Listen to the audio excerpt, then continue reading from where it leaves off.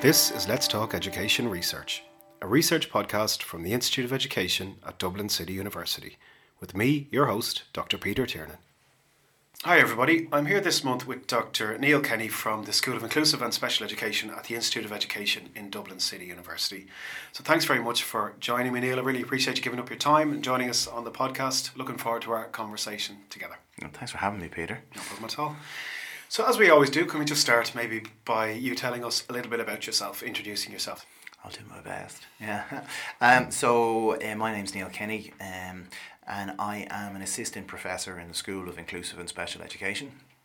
I am programme chair of the Master of Education in Autism programme, a Level 9 programme for teachers working with autistic students, and I'm also research convener for our school. So before, I've been here since 2017. Before that, I was in the University of Limerick, working in initial teacher education down there.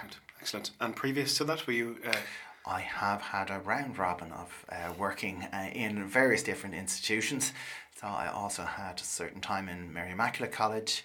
I was in what is now TU Dublin, when it was the Institute of Technology in Blanchardstown, and I've taught programmes in early childhood education, primary, secondary, and social care for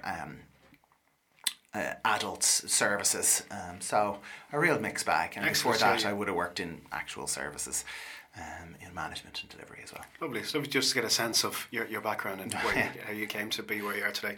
Great. So what are you here to talk to us about today? Obviously myself. No, I'm here to talk to you. We're just going to get a monologue about Neil. Yeah. Okay.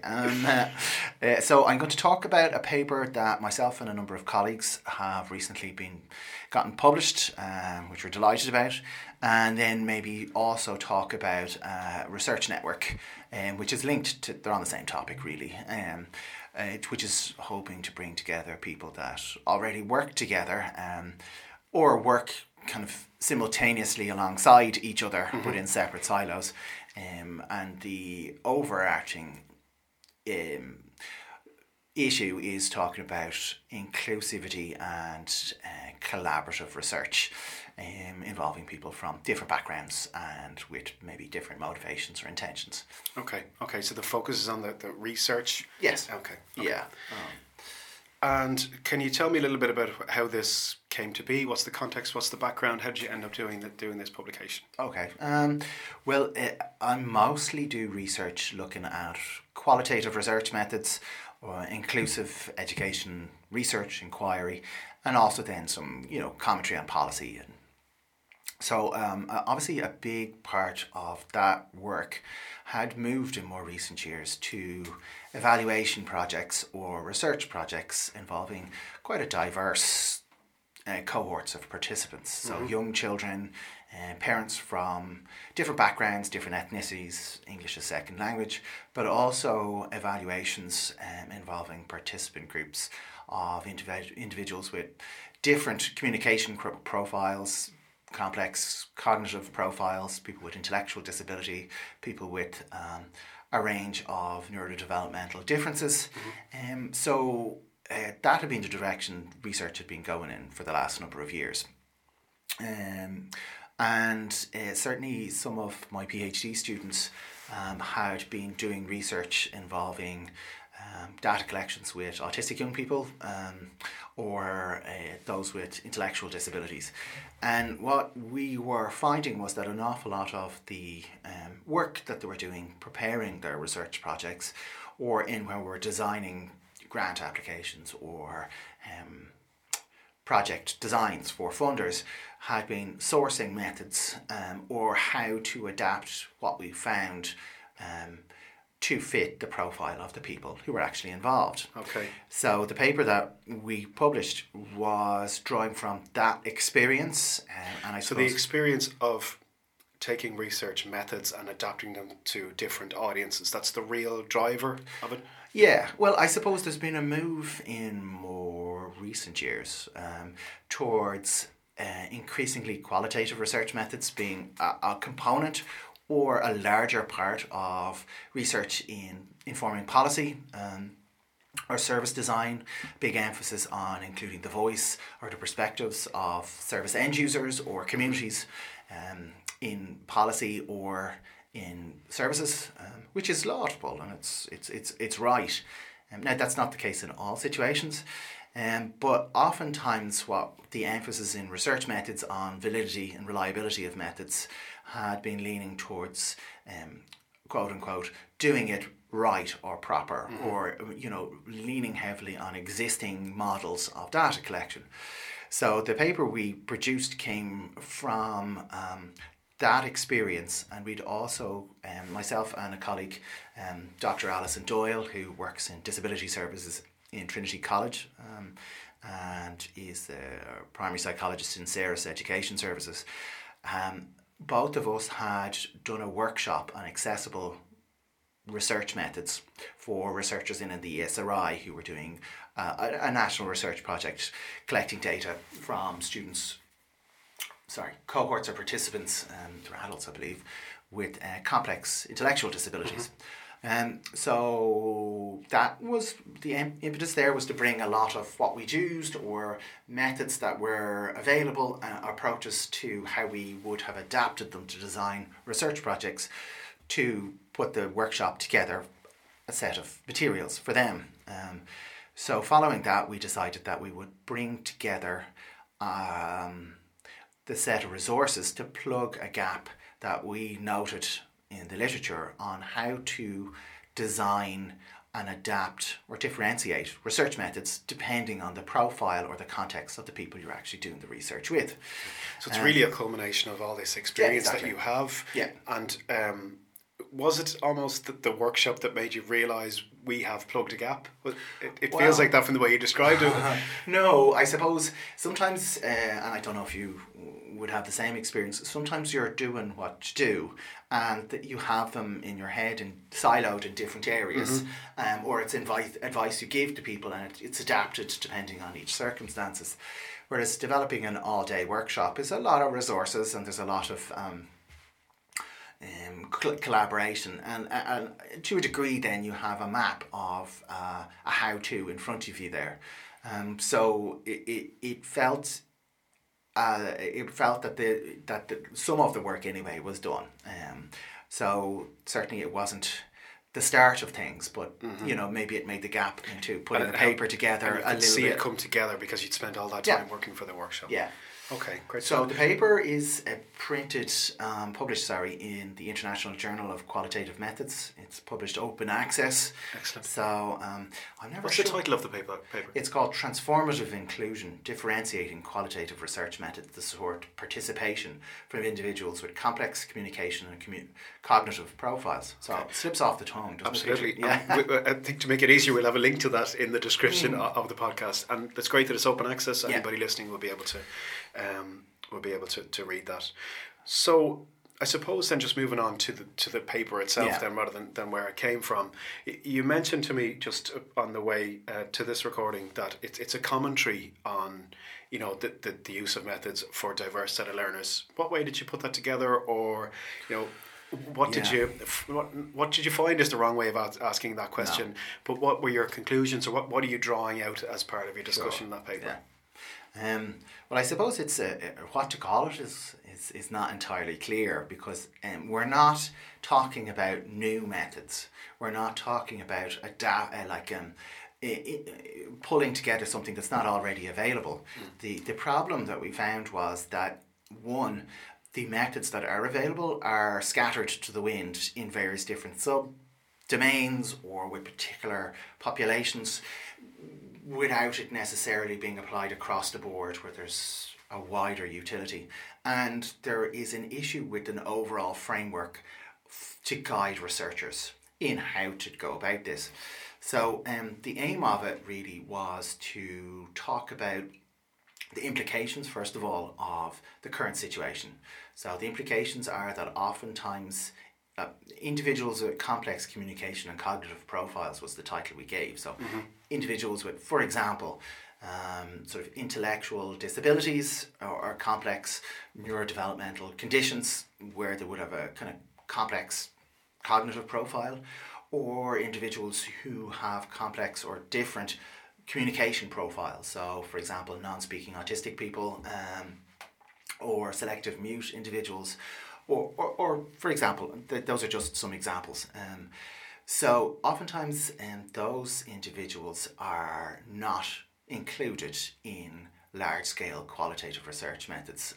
Because there's nothing there to help the researchers actually engage with those individuals. Is that yes, it's either research shows that the methods and the technologies tend to be not as well known as, or they're relatively rare, and or budgets are not sufficiently adapted to consider the longer time frame, higher budgetary costs and larger coordination and flexibility that might be needed. So we use the concept of epistemological injustice, or whereby individuals' perspectives are not included and particular voices are included within research and others are excluded because of this. Exactly. So it goes towards why, for example, concepts or constructs such as autism have changed so much in recent years as more autistic researchers become involved, whereas previously non-autistic people were constructing understandings of the experience or the concept of autism. Is one of the issues that you're trying to address that if somebody wants to carry out qualitative research with a neurodivergent population, they may have some qualitative tools, and every time every individual who encounters this has to take the qualitative tools and figure out themselves a way of adapting this to a different audience, and you're trying to bring together some previous experience and knowledge on how that was done, so that everybody doesn't have to relearn it. It's almost like a line in the sand. Look, this is what's gone before, a toolkit or a set of approaches. So the sort of practice applied domain. So if you look at epistemic injustice, it actually is talking about how the United Nations Convention of the Rights of Persons with Disabilities needs to be enacted by actions and by accessible avenues to participate in research. So it would suggest that people need to be, society needs to foster inclusion and participation on people with intellectual disabilities. So to bring it back to what we're talking about, that means participating in research and being allowed to give their account of what they need and the way they see things in research that informs policy or service provision. So the approach we took was to use the principles of universal design for learning and apply these to the practice of research. So we would look at splitting it across how to plan for in advance and design accessible research that's appropriate for the participants you're working with. So these steps need to happen before you make any contact, and we go through some of the literature and best practice examples of the type of considerations that you need to put in place there for that. We looked at designing accessible research methods and approaches, and would walk through some of the considerations that are important with that and give examples of best practice available in the literature. And it'll be coming from, for example, literature on research with early childhood education with the under fives. Examples would be, for example, Clark and Moss's mosaic approach. It would be research methods with cross-cultural research, such as walking interviews or photo elicitation, but applying them to other participant populations. Or looking at the work of, for example, people like Craig Goodall in Northern Ireland, or researchers in the UK who would have used activity-based interview methods, so that rather than sitting down and going through an interview or a focus group, that you would involve active tasks and workshops that would involve people coming together and, for example, doing some drawing or using diamond ranking, so developing a set of resources and then ranking them in importance, or giving people tasks such as, for example, a walking interview, or things like one of Craig Goodall's would have had pots and beans, where there's 3 pots. One is stuff I like, stuff I don't like, and then I don't know. And there's a set of statements, and you put it in particular pots, depending on your attitude. Then if it's that, you would talk about why you made those selections afterwards. If it was drawing, you would talk about what the drawing meant. If there were videos, pictures, you would explain why you took those pictures, and maybe then diamond rank them according to your preferences in schools, etc. So these kind of things. It sounds like fascinating work, and I really like the transition from the literature, the policy, into practice. It'd be really valuable for practitioners, I think, exactly. to see, even as you speak about them there and you articulate it so well, the different strategies that they might employ and how that might be valuable in their context. I think it's really important work, and it shows such development in your diversity and the diversity of participants that we should be including in research. It's great. So what's next? What would you like to do next? Is there anybody you'd like to collaborate with? Is there any resources that you would like to make available to people? What happens after the paper, apart from more papers? Yeah, well, yeah, exactly. I suppose a buzzword at the moment is universal design for learning in higher education, to make it accessible. But part of maybe what this paper was talking about is that research exploring inclusive education or inclusive social participation, oftentimes the machinery, the methods, the budgets, the timelines are not accessible. The available resources for people to design research using qualitative methods, that includes non-speakers or people who required visual support or assistive communication. The actual technologies or the processes are less available than the hoped for values that they would talk about in their lit review, for example. So some of that is also a feature of working as a researcher in the university. So how are universities and systems accessible and inclusive? And oftentimes they're not particularly. Do many of us work in research with the participant cohorts as researchers or as collaborators that we're writing papers about? Oftentimes that may be not as easy to do. So there's a whole schedule of research that myself and colleagues would be involved with at the moment, looking at accessible and collaborative research involving colleagues doing research in inclusive education, whether it's in primary, post-primary or further education and higher education, but also doing research alongside neurodivergent or researchers with disabilities. So we're developing a network, which tentatively we're calling the ACORN network, which is accessible and collaborative research network.